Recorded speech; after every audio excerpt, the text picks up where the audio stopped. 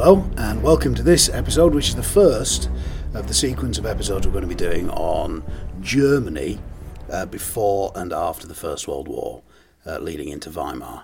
So I suppose we should really start at the beginning and talk about the birth of Germany. So Germany's a relatively new country, only comes into existence in 1871 after the Franco-Prussian War. And there's a person we really need to talk about here, isn't there? Yeah, we're talking about the Chancellor. Yeah, definitely. Otto von Bismarck. Who is a hero in Germany, quite rightly, because you're creating a country out of whole cloth. Mm-hmm. You have Prussia, which exists, and all the other little German states, Bavaria. Bavaria is one of the big ones. I mean, Prussia's obviously the biggest. Yeah. Brunswick, Saxony, Baden. There's the whole range of smaller principalities. And they come together into one empire of these separate countries under the rule of Kaiser Wilhelm. But you can't underestimate the difficulties there are here, because you need one currency, you need one legal system, you need a postage system, and it is Bismarck who's doing this. Yes, of course, yeah. And it also has the unenviable task of trying to assimilate all the various ethnic minorities within this empire, because it's not just a mixture of different German states. You've also got ethnic Poles, Danes, even French in Alsace-Lorraine. So, yeah, Bismarck is the person really who pulls all of this together. And it's very interesting, especially in light of what happens later in Germany, when you look at how he did it, because the way he pulls all these different ethnic groups together is by simply saying, I don't care whether you're a Pole, I don't care whether you're French, you're German. I don't care what your race is, your nationality is Germany, and let's work together for Germany. And it works. It really does unite these very disparate groups into a powerhouse of a country. And obviously Bismarck then turns his attention outside to trying to keep the international order ticking over, because Germany has this major problem to do with its location. Yeah. And he becomes a supreme European statesman in balancing the powers, the great powers of Europe off against each other. Yeah. And Bismarck's core aim here is just to secure Germany with its vulnerable position in the centre of Europe, surrounded by potential enemies. But he was he was renowned for his statesmanship, and as a result, I mean, he becomes a supremely not just competent but very, very powerful chancellor. Yeah. And that causes a problem later on for later monarchs. It certainly does, because the Kaiser Wilhelm I, is basically a figurehead, and he's quite happy to sit here and let Bismarck run everything, because who wants the hassle? The problem comes when his son takes the throne, and then you've got Kaiser Wilhelm II, who has a very different view of the role of the monarch. Kaiser Wilhelm II is of an older breed. He wants to have essentially an autocracy. He wants to be the person that does it himself. Yeah. He wants to be the person that controls foreign policy, domestic policy. And as a result, he tries to limit the power of the chancellors that he works with.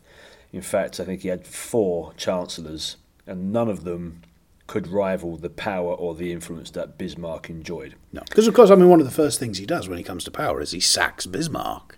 This man who's done more than anybody to pull Germany together. Yeah, here's your gold watch, get out. But so now we're in a situation where we've got the Kaiser running Germany, and although he's inherited a country that's ticking over, there are some problems here, aren't there? There's really 4 major issues that are at play. And I suppose if we sort of think it all stems, all of the others sort of plug in when you start thinking about the industrialisation, because the Industrial Revolution has come quite late to Germany. Yes. Because in Germany you have this vested interest of the Junker class. It's spelt Junkers, but pronounced Junkers. And they're the aristocratic landholders, and they want to keep very much this sort of like agrarian, serf-based economy going. But if you're going to be a modern country, you need to industrialise.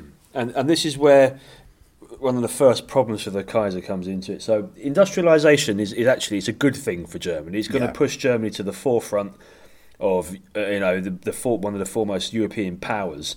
By 1914, on the eve of the First World War, Germany's producing more than twice as much steel than Britain was. Yeah. It's producing a third of the world's electrical goods. Chemical industry, Yeah. it's the world's biggest.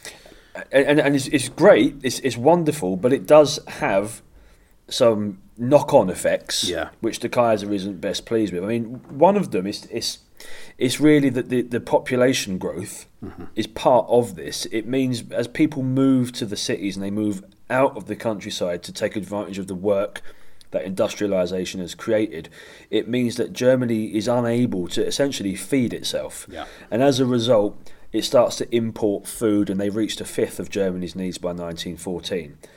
I mean, that's just the first problem that industrialisation creates, but it's the growth of the working classes that leads to the other. And the centralisation of the working classes in the cities, which, as we've seen in the Power and the People unit that we've had a look at, once you start getting the working classes grouped together, they will start to agitate for better working conditions.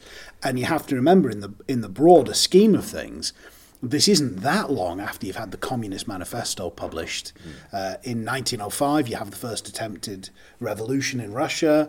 So socialism, the drive towards an equal playing field for the working classes, is there. And you have political agitators in these towns, in these cities, in these factories. Yeah, and the reason why this is a problem for the Kaiser is because it's obviously a direct challenge to his authoritarianism and to the traditional view of how Germany should be run from the ruling classes. Yeah. It doesn't mean that they ignore the people.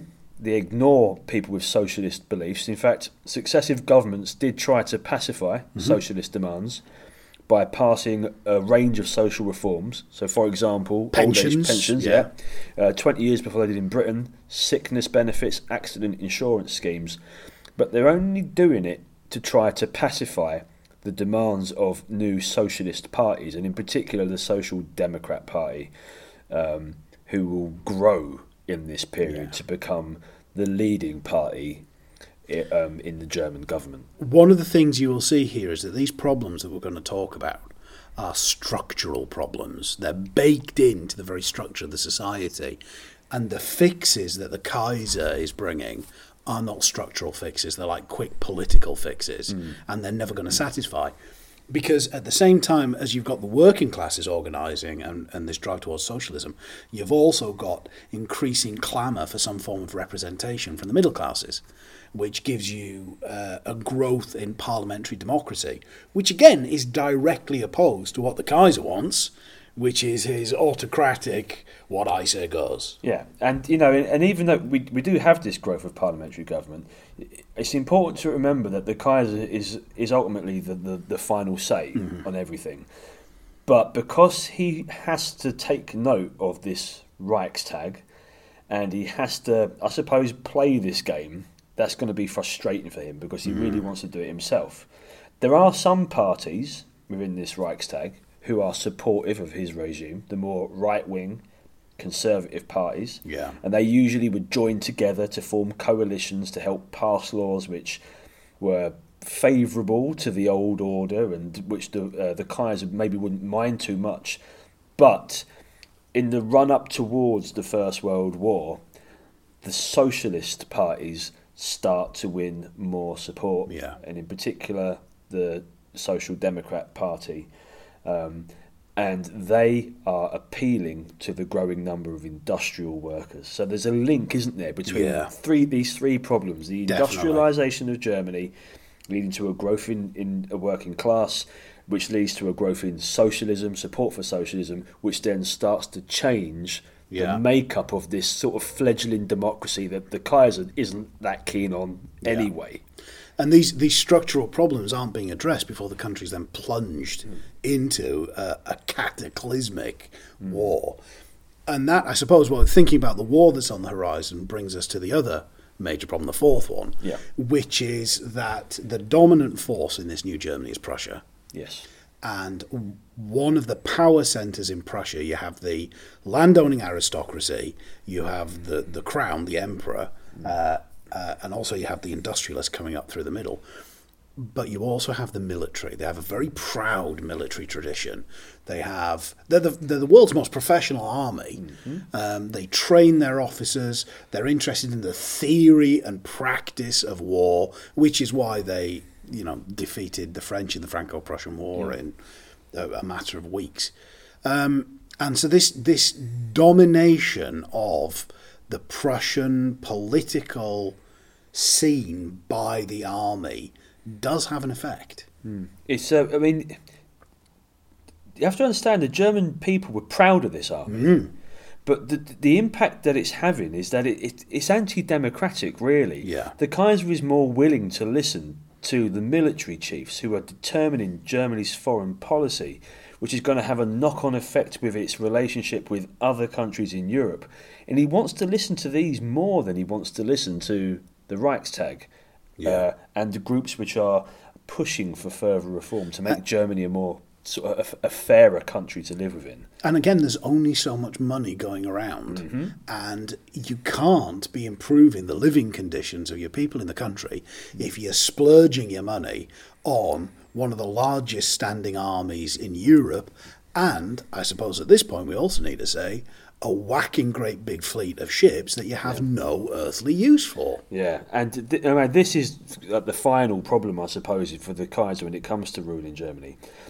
With the influence of the Prussian military, there is a push as well to build a navy which rivals that of Great Britain, and there's a well-known sort of envy that the Kaiser has towards the British Empire and Great Britain, and this links into his foreign policy goals of Weltpolitik. Yeah. This idea of creating a powerful international Germany with a trading empire which gives it its place in the sun. Yeah, definitely. And in order to challenge Britain on that level, you do need some form of naval power.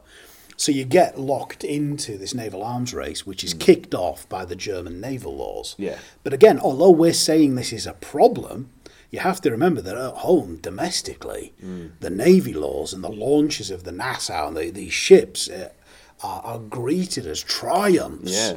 It's pride again, isn't it? It's the same as the pride in the Prussian army. Yeah. And that tradition. It is great for German pride.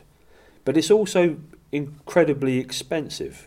Yes. And I think most of the main parties, the Conservative Party, the Social Democrat Party, definitely, they opposed these early navy laws because they didn't want to be spending that money when it could be used for social reform.